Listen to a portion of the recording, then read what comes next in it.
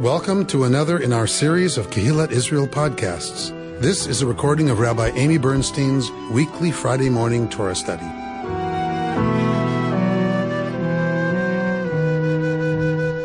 We are in Parshat Vayakhel, which is the book of Exodus, chapter 35. We're in the first third, if you'll recall, of the Torah portion. Each year, we have a different third, and we're in the first third of every portion because we're in the first year of a triennial cycle. What I'd like to do is start actually with the Shehechianu. This is our first time learning this way. This is our first time remotely studying together. And so it's a wonderful thing that our learning doesn't stop, our education doesn't stop. This is the first time we're engaging this way, that our Torah learning is going forward no matter what is happening in the world. That's who we are as the Jewish people. We continue to learn Torah and study together no matter what. So let's say a bracha, Baruch Atah Adonai, Eloheinu melech haolam, Shehechianu, v'kiyamanu, v'higianu, lazman hazeh. Bless the source of life for giving us life and sustaining us in that life, that we could reach together this interesting moment in time. I found it interesting in studying this parsha. It's about the Mishkan. So we've gotten the instructions to build the Mishkan, and now we're going to get in just a little bit here the actual construction of the Mishkan. And I went, here we go, Mishkan, right? Here we go. And then I thought, okay, is there anything that could be more appropriate as we go into our first Torah study in this new reality than to talk about sacred space? And what does it mean to be in sacred space? And what does it mean to create sacred space at home or in other spaces that we don't tend to think of necessarily as the place where we engage with the sacred or with sacred community? And so I actually think it's pretty appropriate that we are looking at a text about the Mishkan as we do our first virtual Torah study. So let us say the bracha for Torah study. Baruch Atah Adonai, Eloheinu melech haolam, asher kidshanu b'mitzvotav v'tzivanu la'asok b'divrei Torah. We bless the Spirit of the universe who calls us to engage with words of Torah. So let's look at the Torah text itself. We're in Vayakhel, which is Exodus 35. We're starting at 35, verse 1. Vayakhel Moshe et kol adat b'nei Yisrael, and Moshe convoked the whole Israelite community and said to them, these are the things that God has commanded you to do.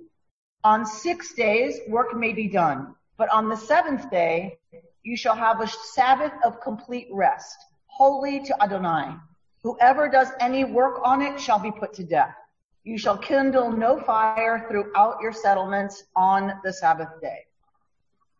All right, so this first word that we get, Vayakhel, is the verb that's used to say what Moshe does to all the people. He, in my translation, says convokes them, right? So this is from the word kahal.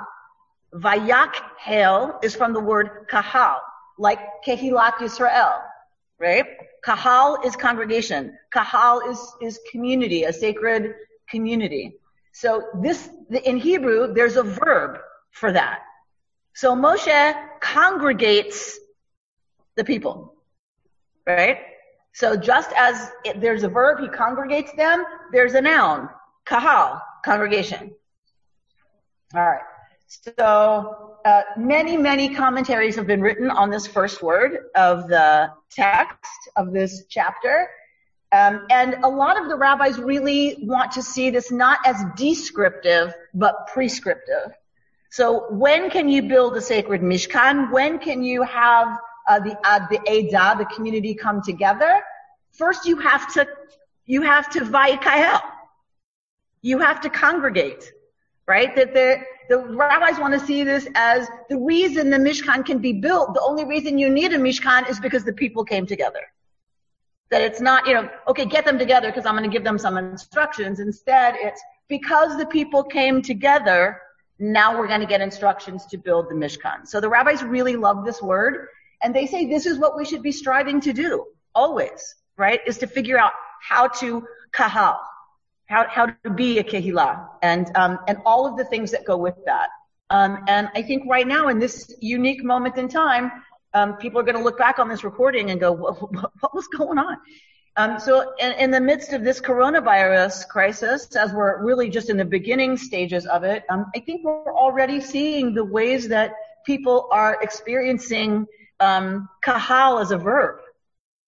People are being incredibly wonderful to each other. People are offering to help neighbors. People are offering to take food to people. People are offering, many of you responded to the email that we sent out and offered to call people who are lonely or who are home by themselves. And it's been an incredibly moving thing to see how many people want to come together right now and are trying really hard to include people who are often left out and who often feel left out or feel not part of the gathering. And even studying like this, it took this for us to figure out how to include people who can't be here in this space. And we've had a podcast for a long time that allows people to listen remotely, and many people do. But it's taken this for us to really think about how do we fully include members of our kahal who can't drive, who can't make it, right? Who can't be there Friday mornings and want to have this kind of interaction.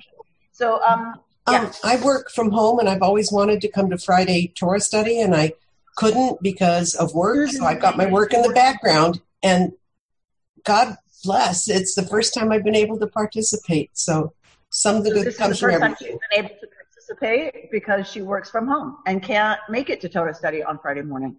So I think this is providing new opportunities for us to do this verb of congregating in new and different ways. So I'm very proud of this community. I'm very proud of the expressions of wanting to be inclusive and wanting to reach out and wanting to help that so many of you have done so generously. All right, so we're getting together the whole community, the whole Edah. And what is the first thing? Now, what just happened? You don't have your Bibles with you, so most of you can't cheat. What has just happened is that Moshe has come down from Sinai, right, with a second set of tablets. What happened with the first set? Exactly. So Moshe smashes the first set because the people have broken the agreement. The agreement is in stone, and the people are worshiping the golden calf, and so Moshe tears up the contract because they've already broken the contract before he even gets down there. And now he has to go up and get a second set of tablets. And when he comes down, anybody want to guess what day the rabbis say this is? Anybody want to guess? Moshe, Shabbat. Jody? Shabbat. It's not Shabbat. Okay, but good guess. I was going to say Shavuot or Yom Kippur. Yom Kippur. Good bird. Bert gets the gold star. So the rabbis say this is Yom Kippur because Moshe has gone to the mountain and has asked forgiveness on behalf of the people. And God grants that forgiveness and gives Moshe a second set of tablets, which means the covenant is in place again. The covenant is renewed because the people have been forgiven. And so for the rabbis, this is the paradigmatic, right, forgiveness day. And so for them, this is Yom Kippur. So Moshe brings down the tablets, then he gets everybody together.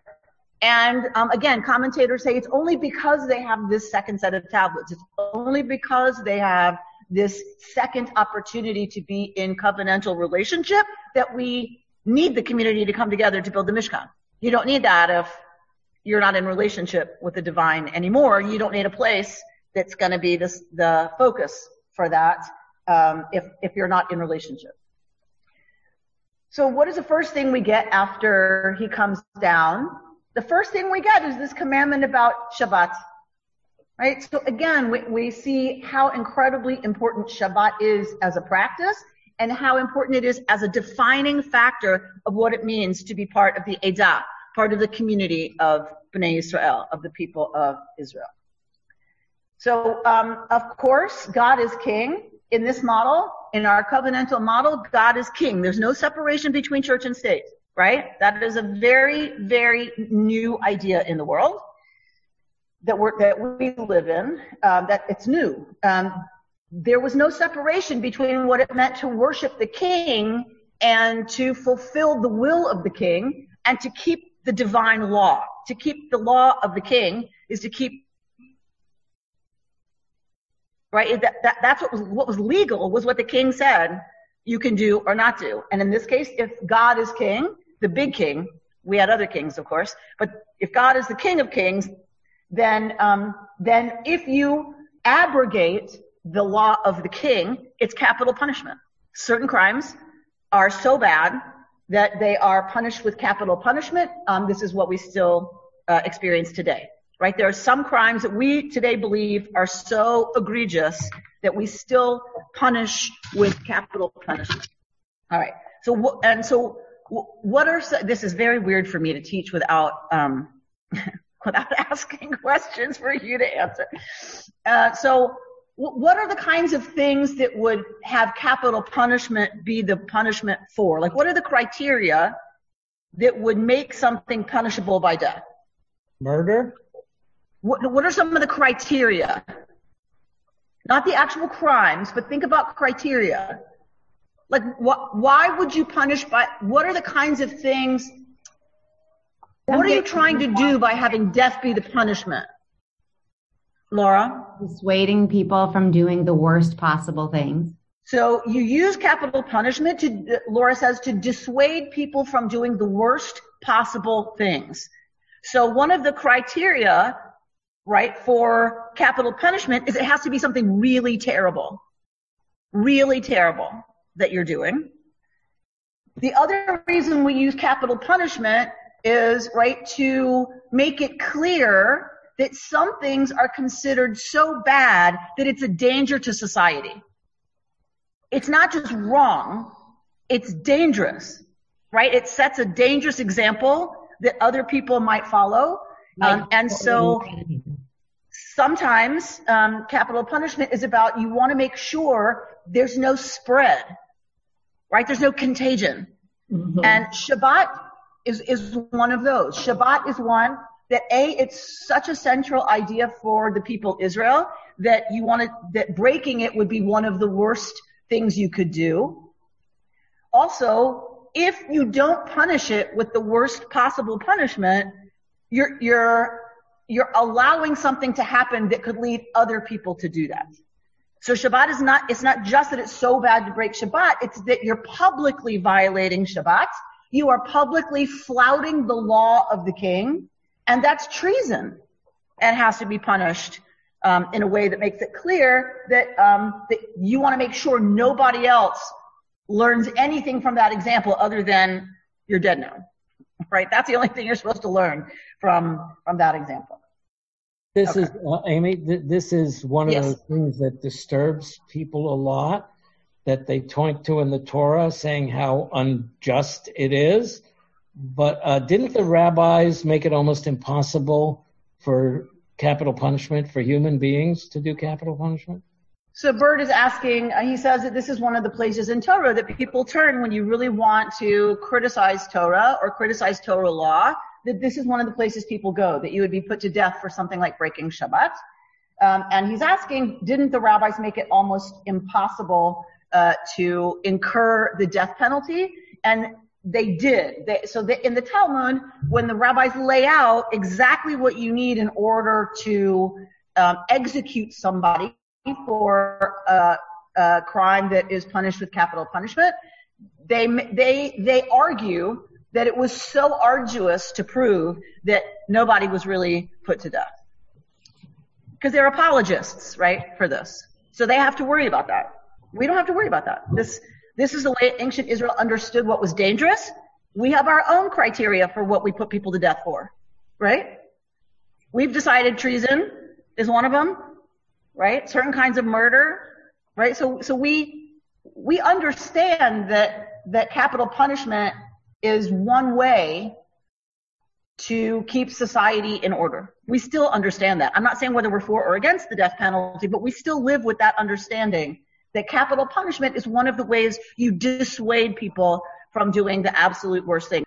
So, Shabbat being critical, we're hoping that you will take it seriously as well, and join us this Shabbat at 7 o'clock tonight. Daniel and I will be here leading services for all of you to watch at home. And we hope that you will join us. Last Shabbat, 97 households were on. So just know that lots of us are gathering in the ways that we can. All right. What else do we get here? Sheshet yamim ta'aseh melacha, uvayom hashvi'i yiyeh lachem kodesh, Shabbat. So the way that this is stated, this commandment about Shabbat, is interesting. It doesn't just say, okay, 6 days you can do stuff and on one day you rest. The rabbis want to read it a little more strongly than that. Verse 2, Sheshet yamim ta'aseh melacha. 6 days will you do your work. 6 days, y'all work. Do your malacha. Do your stuff. And for the rabbis, they're like, that means we're supposed to live lives of productivity. We're not supposed to sit, and contemplate our navels all day. We're supposed to, for 6 days, ta'aseh melacha, do stuff. And it doesn't have to be paid work, right? But it means that we should be about something in the world, that we're supposed to be contributing, that, we're supposed to figure out how it is that we're supposed to work in the world and what is it that we can offer. And if you think about biblical society, that would have been different things for different generations, right? The older generation might be taking care of the kids while a certain generation is out, harvesting in the field or grinding wheat into flour, right? That just because you weren't in the field didn't mean you weren't working. It didn't mean you weren't contributing. And so the rabbis really want to understand this as a positive relationship to malacha, to work. And that's really what we're supposed to be about most of the time. 6 days.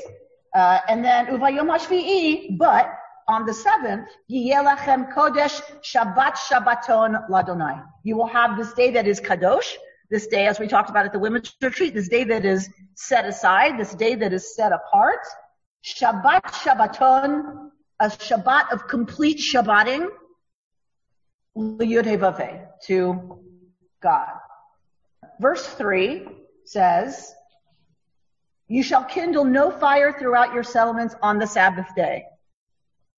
So the verse, the way it's stated, gets turned into rabbinic law that says, it's not that you can't have fire, you can't light a fire on Shabbat. So, for those of you who know the blecht, the metal sheet that you place over the burners, right? This is how my grandmother kept things. This is why we eat cholent, because it can stay on the blecht for 24 hours and not get ruined, right? So it's the ancient version of the crock pot, essentially. You can have a fire and you can keep it going through Shabbat. You can't kindle a fire on Shabbat. So my grandmother would use the blecht so that she could keep the fire very, very low, right, on 2 burners. And then you can move food on and off the metal thing to keep, so you can warm it or keep it warm or heat it up or whatever. All right. So the rabbis are very creative, right? They want to make sure that they can provide fire for people. If they can. All right. Is that someone chatting with me? No, I've got my hand up. It's Jody. Okay. Yes, Jody. Okay. So other than the Shabbos Goy, who can do those things for you, is that what you would say when now timers, and they've sort of mutilated this whole thing, right? They have timers so that the lights go on at a certain time. But what is the putting the aluminum over everything? I didn't really understand that. I understand how the crock pot, how the coolant is sitting for 24 hours, but you said the metal or the aluminum foil over it. So Jody's asking, she's saying like she understands timers to turn the lights on and turn the lights off because that's technically kindling, right? lighting something. She's asking me, what am I talking about with the metal? It's called a blecht, and it's a piece of metal that goes over 2 burners on the stove. So the metal stays warm. Okay. And so you can move food on and off that metal. It's like a hot plate. It makes your stove into a big hot plate so that you're not lighting the stove to warm something up, God forbid, but you can move the pot of cholent onto it or just leave the cholent on it. Okay. It just keeps cooking slowly at a very low heat the whole Shabbos. Yes, Bert. Okay. This, as this got extended to not turning on electrical lights because they might have a spark, and not using telephones. One of the more interesting rulings this week was from the Sephardic chief rabbi of Israel. You know what I'm talking about? Do you want to talk about that, about the phones on Shabbat? Oh, no, I was talking about Shmura Matzah. I heard one about Shmura Matzah.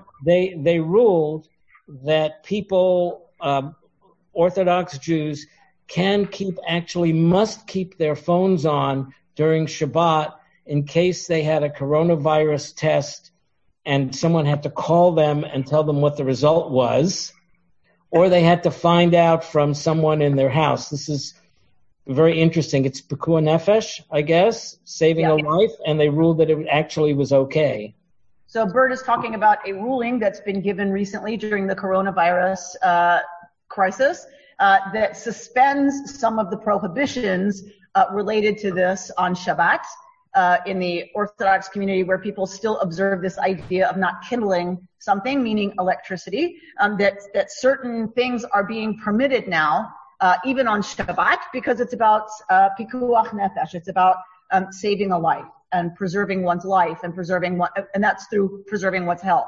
So, for instance, being able to talk on a electric phone, because you might need to be able to get test results. The hospital might be, or the lab might be calling you. So, and I would extend it to say, and to check on other people as well, right? That, to make sure someone else is okay, also. So there's lots of different, rulings. Like I was just saying, I heard one about Shmura Matzah. There are some people who will only eat Shmura Matzah for, Pesach, for the Seder, and, it's been suspended, the rulings are that it's been suspended. You can eat regular matzah at Seder because people are having such problems with the supply chain for Shmur Matzah. Why anybody would want to eat Shmur Matzah, I do not know. But okay. All right. Let's look at the next verse. Let's look at 35, verse 4. Vayomer Moshe el kol adat b'nei Yisrael lemor. Zeh hadavar asher tzivah Adonai lemor. Moshe says to the Edah, to the whole community, this is the thing that God has commanded me, saying. That's the end of the verse.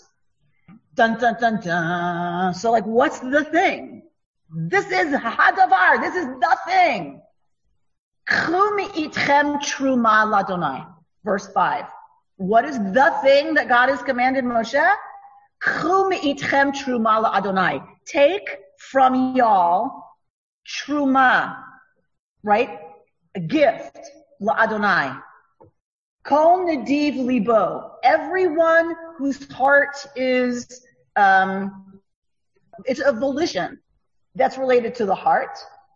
Yavi'eha et trumat Adonai zahav v'chesef v'nechoshes. So everyone whose heart moves them, essentially, they should bring it as a truma to Adonai, to Yud-Heh Vav-Heh. What are they supposed to bring?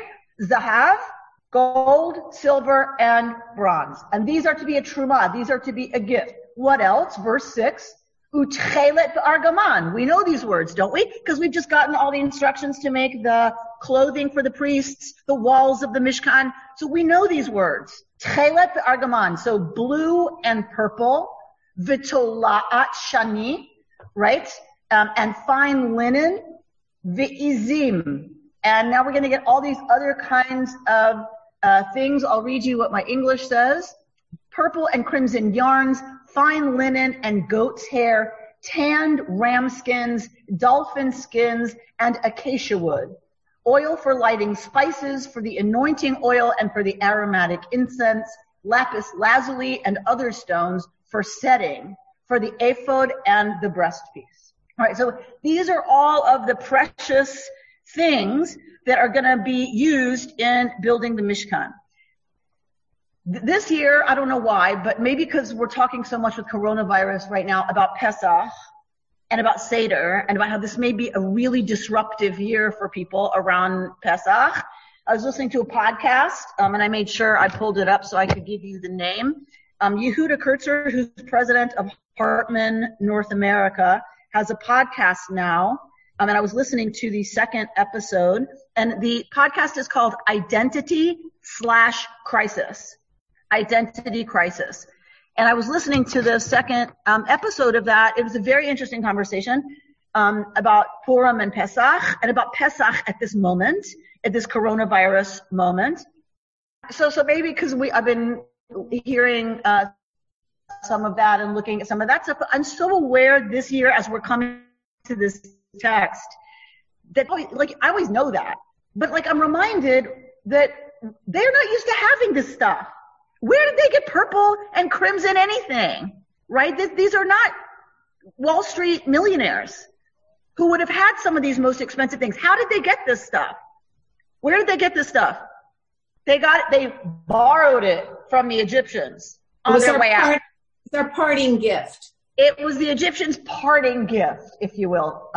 Right. So they borrowed this stuff from the Egyptians. Remember, God makes the Egyptians' hearts generous in giving to the Israelites, in lending them this stuff.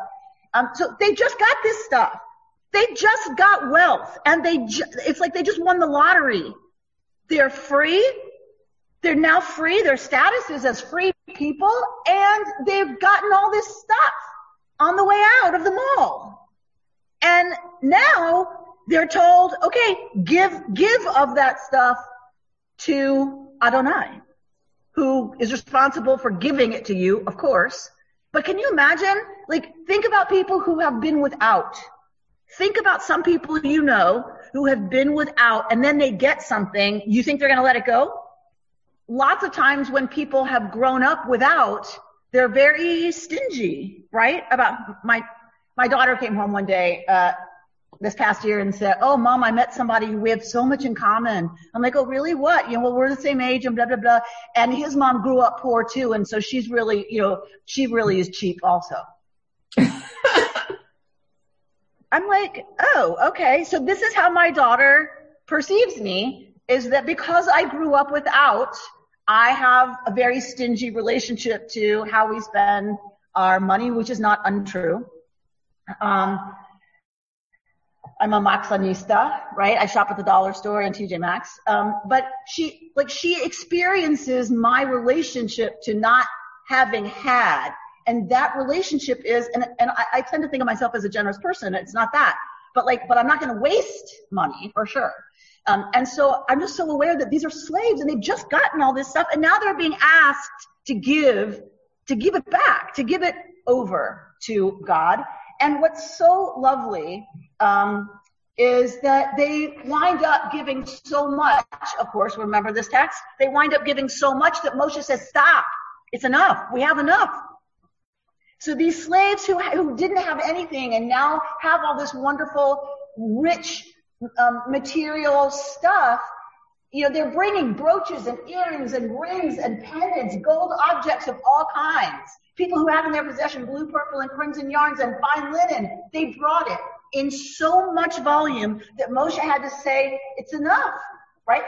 It's too much. That's how moved their hearts were to give to the communal project. And I think part of what makes them so generous, these slaves who could have a hoarding relationship to material wealth, is that it's a communal building project for the divine, for the relationship of the community to the divine. So the same way that I'm cheap about where I'll shop, I'm also very generous with friends or anyone else who's in need. I have no problem, stretching to help people in my life, because there's a different relationship between spending money and giving to a cause. And I think that's what we see here, that we see the people, it's not just a relationship to their material wealth. That's an aspect of it, but they are so generous. Nadiv Lev, their hearts are so moved because they're building together, right, a communal project. They're building together a sacred space that they're going to that they know is going to help them navigate the relationship with God. So I look around, right, and I think that's what's happened here, right? People did the same thing to build this incredible space that I'm sitting in, this incredible place of beauty and material expense. People gave a lot and gave really generously to build this physical space, because physical space is important to us as a community, a place for us to gather, and a place in which we can feel the presence of the divine. So on the address I gave you, I don't know what I did with that piece of paper. I gave you a copy, right? There's online a copy of this article that I want to read a little bit from, and I'm going to read from the writing of Jill Hammer, and I'm trying to remember where I got this from. I want to say Torah Queries, I think. So a book of queer Torah commentary. So she says that the Israelite people are told to build the Mishkan, the shrine that they're going to carry through the wilderness. And who is asked to create the stuff, to make the stuff? We're told that, first of all, we have to have people who are nadiv lev, people who are ready to give out of their hearts being moved to do that. But the people that are going to be asked to actually create the stuff, look at chapter 36. If you have a Bible in front of you, look at chapter 36. Vayikra Moshe el Bitzalel ve'el Aholiab. So Moshe calls Bitzalel and Aholiab ve'el kol ish chacham lev, and calls to every person who is chacham lev. And here my English says endowed with skill, which is not even close to the Hebrew. I'm not saying it's not what it means. Chacham lev means wise of heart. So nadiv lev, generous of heart, is what's going to give the material wealth and the material things that you're going to build the Mishkan out of, the materials. And chacham lev, being wise of heart, is what's going to be needed to actually create the Mishkan, meaning to actually weave together the walls, to actually make the gold and silver into sockets and hooks and rings and all that stuff. That's going to take chacham lev, some people of wise heart and skill, right? So they are, and so Jill Hammer is saying they're going to carry this shrine through the wilderness, and they rely on their inner wisdom and individual gifts. That's how she's interpreting chacham lev. How do you build a communal space? How do you build a sanctuary, a shrine, and all the things that you're going to need in it? How do you do that? You need people who are able to rely on their inner wisdom and their individual gifts. And I think, like, right now, I just can't help but think that is exactly what it's going to take for us to build community right now. It's going to take nadiv lev, certainly a sense of generosity. It's gonna, because otherwise we can't sustain this whole business, and I know it's a difficult time for everybody, so it's going to take material generosity for sure. But to build a virtual community is going to take people who are chacham lev. We're going to have to rely on what she calls inner wisdom and individual gifts. She says, although the pattern of the Mishkan comes from the eternal, the gifts that make the sanctuary what it is come from the depths of the human heart. The Mishkan is replete with images of love and relationship, images that we can use to transform our experience of what Torah and community is. So the people immediately respond, says Jill Hammer, to the plea to bring, right, and to give. Everyone whose heart lifted him up, because we get this verb about lifting up as well in the Hebrew. And everyone who was moved by a spirit of generosity came bringing their gifts. We just read about that. And men and women, the Torah tells us. So she says, notice that the genders, so carefully separated by Torah generally, come together to create the sacred shrine. There's no difference between man and woman. All desire to be part of building the Mishkan. So the Mishkan is kind of a democratizing agent, if you will, right? So that everybody contributes, everybody's giving something, and everybody therefore is represented by the physical shrine that they're going to build. And she says the Israelites respond not out of obedience as they did at Sinai, but because their hearts speak to them. Right? So we just had Moshe coming down with the tablets. We just had the people saying, yes, na'aseh v'nishma, we will do it, and then we'll hear more about it. This is what they say at Sinai.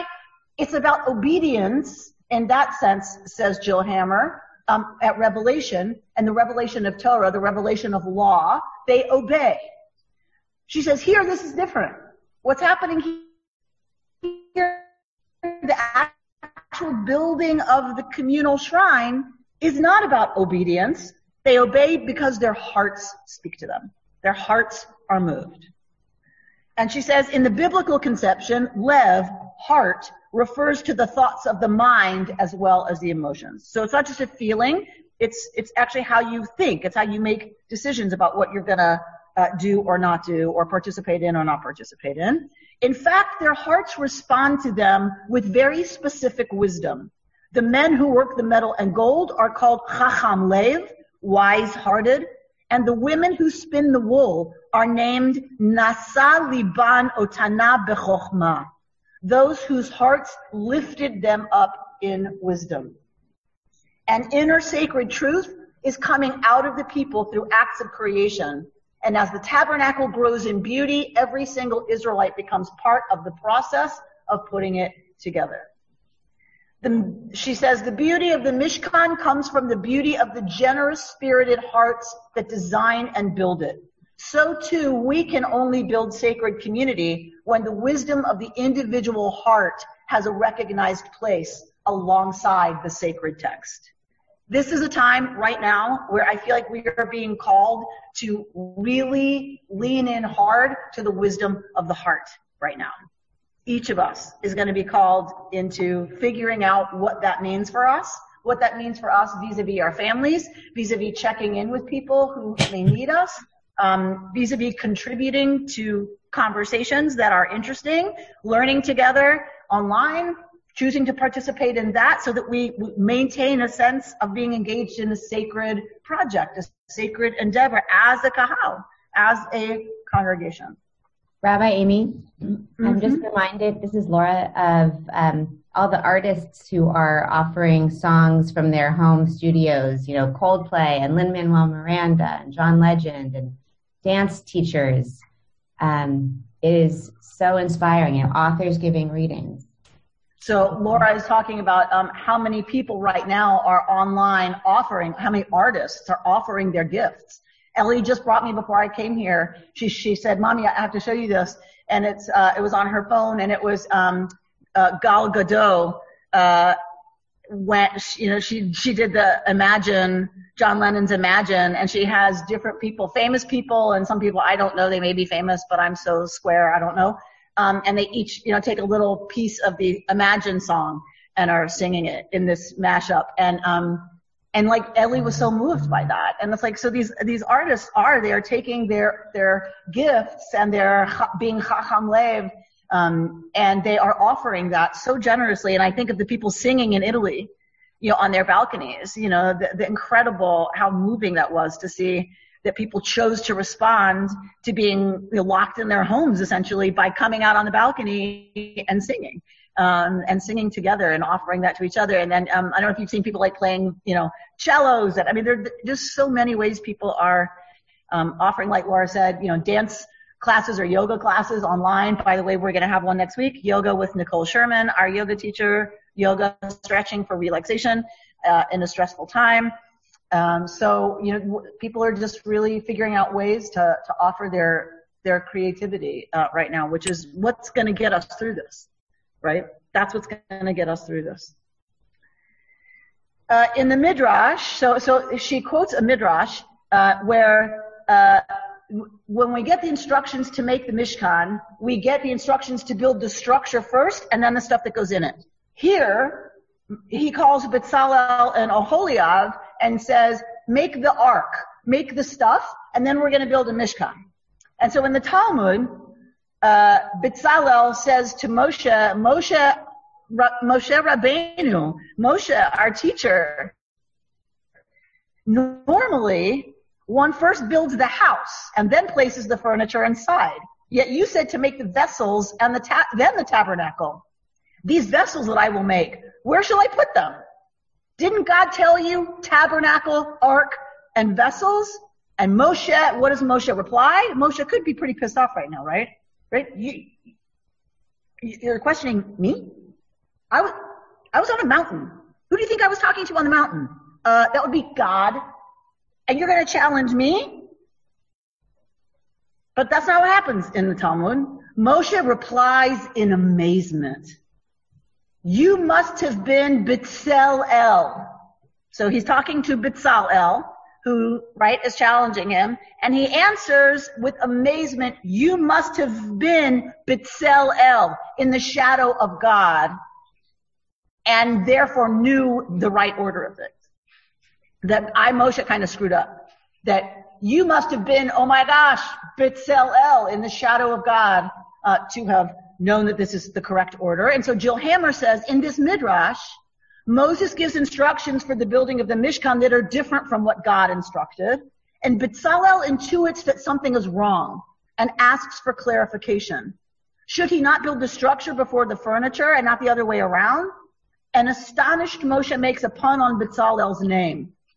Bezalel is the one who stands in the shadow of God, Bezalel. Through Bezalel's inner wisdom, he has intuited what God wants. And the Midrash implies that God agrees with Bezalel rather than Moshe. So, why is this an important Midrash? Because I think what the rabbis are saying is there is a wisdom that is deeper than what authority tells us. That yes, we're generally supposed to follow authority, yes. Usually we take Moshe's word for it, that God says this, okay, that's what we do. 6 days you work, 1 day you don't. Okay, got it, understood. Right? There was it wasn't like he had a video that he could bring down, right, from what happened on Sinai. The people had to trust that Moshe understood what God wants. And they follow it. Okay. But sometimes we have an instinct, we have an inner wisdom that challenges authority. Yeah? And that moves us to go, is that right? Is it really the way it ought to be? And the good thing is that the rabbis in the Talmud understand that as if it's done respectfully. Like he says, Moshe Rabbeinu, Moshe our teacher, he acknowledges that Moshe has the authority, but then challenges, right, the instructions that come from that authority. And Moshe responds and says, you're right. You have intuited correctly what the divine wants. And so I think what Jill Hammer is saying is that it requires us to also listen to that inner voice, to listen to the inner voice that's questioning how things are, that's questioning how we're told it's supposed to be. Although it's true that the heart cannot always be trusted, she says, sometimes our inner knowing tells us that a religious leader does not or cannot have it quite right. Divine wisdom has to work within the context of the body. So, really, she sees this midrash as a way of empowering us to lean into our own religious wisdom and our own chokhmat lev, and I think that's a beautiful thing that the rabbis do. They do it frequently. That they don't want authority to become so absolute that people stop listening to their own inner wisdom. So we're focusing on all this business of the Mishkan, this business of building a sacred space that's going to be the place that is where all of the sacred rituals and rites of the cult take place. And so in thinking about that and in sitting in this space, today, again, in this moment, it's like, okay, so what does it mean now that we can't be together physically? Like what we're spending all this time with the Mishkan because the Mishkan was really important. That's where the people were going to come together. That's where they were going to congregate. What do you do when you can't congregate? Like we're focusing so much on this physical space, and so many of us are longing to physically be together. And so this podcast that I was listening to, Yehuda Kurtzer says, look, that's the whole brilliant move the rabbis made after the destruction of the temple. That was the move of the rabbis after the destruction of the physical space. The brilliance of the rabbis was that they said, God, you can't imprison God. To say God is only in one place is to imprison the divine. You can't do that. Ein makom panoi mimenu, say the rabbis. There is no place devoid of the divine presence. Melocho haaretz kavodo. The whole earth is filled with God's presence, with God's glory. We say this over and over and over in the liturgy, but we don't really get what that move is. It's about taking God out of physical space, Davka, and affirming that God is everywhere. That God is in the space between people. God is in the relationship that we create. And this time of coronavirus, we are going to have to do the same thing. We're going to have to make a radical shift for a little while, like the rabbis did. We're going to have to shift and say, okay, it's not physical. That's part of it. Yes, hugging each other, kissing each other. Yes, that's part of it. But that's not all of it. And being in a physical space isn't the point. It's helpful, for sure. And we're going to do it as soon as we can, for sure. Safely, of course. Of course, we want that. But what Kurtzer was talking about was this was a radical move that the rabbis made, and we're going to have to get radical. He didn't say that. Those are my words. That it was a radical move that the rabbis did, this theological shift from God is in a place, and you worship God in that place, to ein makom panoi mimenu. There can't be a place devoid of God. God is everywhere. And that move is what saves Judaism, right? That move is what allows Judaism to become what it is, because otherwise we would have been gone, like all the other ancient peoples whose cities were destroyed and their high places were destroyed and their temples were destroyed and they were carried off into exile. That's what happened to us. We should have been gone. The reason we're not gone is because the rabbis make this radical shift to say it's not just in the temple, it's not just Jerusalem, and it isn't just in the land of Israel.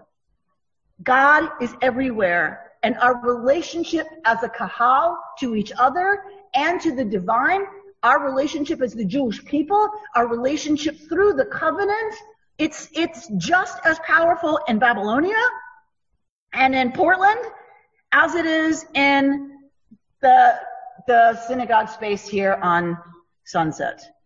And this is a move we're going to have to really make and really believe and really create. And Kurtzer was talking about how when the rabbis first make that move, they spend a lot of the service mimicking the temple service, right? When do we have services? We have services whenever there would have been sacrifices in the temple, 3 times a day. An extra one on Shabbat. We get Musaf. We get an extra service on Shabbat because there would have been an extra sacrifice made in the temple. We read a lot about the sacrifices. We read a lot about the service in the temple. That's how they make that move. They long for it. They talk about it. They lean into it. But over time, the shift really does happen, and they don't have to talk about it so much. How much do we reference the sacrifices in our services now? How many of you have any relationship to our services being related to the temple worship? Hardly any, right? So at first, it kind of mimics the original model because it's such a huge shift that it mimics the original model, but then it starts to turn into its own thing and doesn't need to anymore live different experience of community and of relationship to the covenant and relationship to the divine. And I think that's the moment in time we're in right now. This feels weird. We don't know how to do this exactly yet. I don't know how to teach like this. I'm used to interacting with you a whole lot more.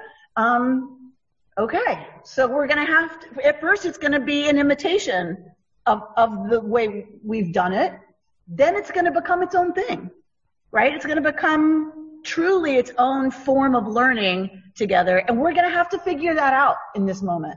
And we don't have a lot of time. It's not like we have centuries like Rabbinic Judaism has had. I'm not suggesting it's going to be a permanent shift either. I think some of it will remain permanent because I'm hoping, why would I not put this on Zoom forever now so that Rita can be with us? Why wouldn't I do that? Why would I stop doing that after coronavirus when we're sitting together in the chapel, right?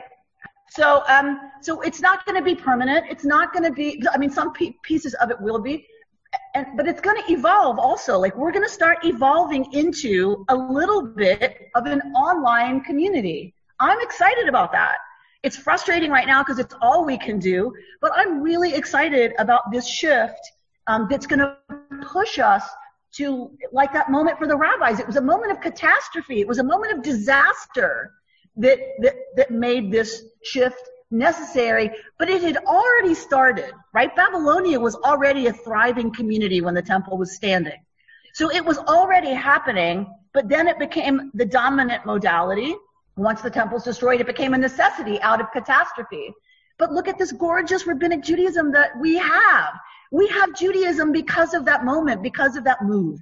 And so I am excited to see what it is that we develop together. I'm excited to see new ways that we move online as a community and relate to each other regularly online. Like next week, we're doing lunch with the rabbi. Any of you want to have lunch with me can have lunch with me. Cocktails with Daniel Scher, coffee with Micah. So that's what's happening. Next week. We're going to virtually hang out. And I think to myself, why did it take this? Why? There are people who live alone. Why don't we have lunch once a week with whoever wants to come to lunch? And we have conversation and we schmooze. And so even if you don't live alone, but you just want to kind of check in every now and then with other KI people, why not do that?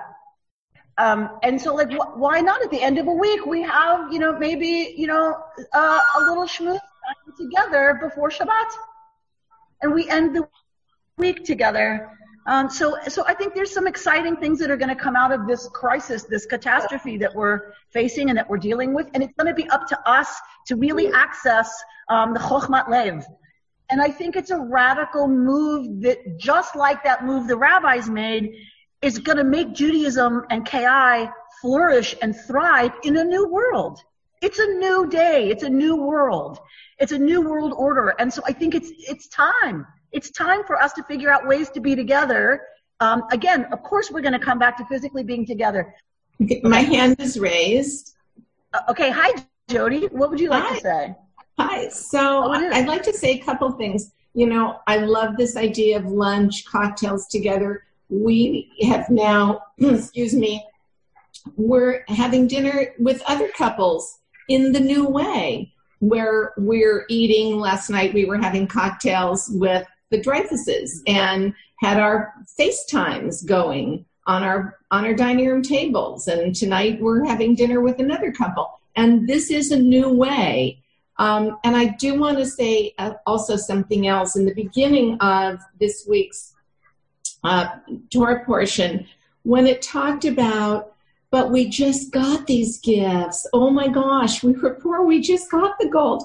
And then to give them to Adonai, this is just going to be my plea and my pitch for you. KI is really struggling with everything that has been canceled. And while we might have to dig a little deeper, this is very important to us. So while we appreciate everything you do, I don't believe in coincidences. It was just what we had to read today. So I just wanted to say that. Jody's talking about virtually having cocktails and dinner with couples online. That's a new way that we're visiting with one another and socializing with one another, and that it's no accident that this is the Torah portion for today, is what I heard her say, that this idea of giving gifts and making this shift, that we're reading it at this moment is not by accident. Jim? Thank you, Amy. You were wonderful. Maybe this is an opportunity for all of us to cultivate our spiritual muscles, if you will, being that we, this is presenting a lot of trial and tribulation, and really to connect in with Hashem, it's like, I don't have the answer, but I need your strength to carry us. And that's the thing, the beauty of, and I've been on some Zoom AA meetings over the last few days, and people are so grateful for this platform. We may not have the temple to bring us in community together, but this is what we have. And this sustains us, for today. I do my best to live life in 24-hour increments. And, I'm really grateful that KI, was able to do this. And so, Shabbat Shalom, everybody.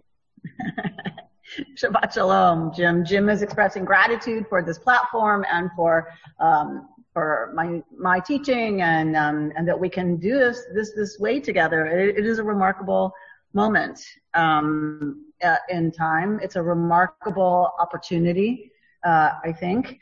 And we're going to see what this order, the order from the state is, and whether or not I'm going to be able to teach from this space again. I might not be able to. And so if I'm not able to teach in this space again, I will be doing it from home, but we will be having Torah study every Friday morning. There is Torah study Saturday morning. And so please, I know you're inundated with emails. We all are. It's ridiculous. Like, Lexus is telling me what it's doing during coronavirus, like whatever. Okay. But look at your email, because we're going to send out all of the things that we're doing and a link to all of them. You've been listening to Rabbi Amy Bernstein's Friday morning Torah study from Kehillat Israel in Pacific Palisades, California. For more information, go to our website, www.ourki.org.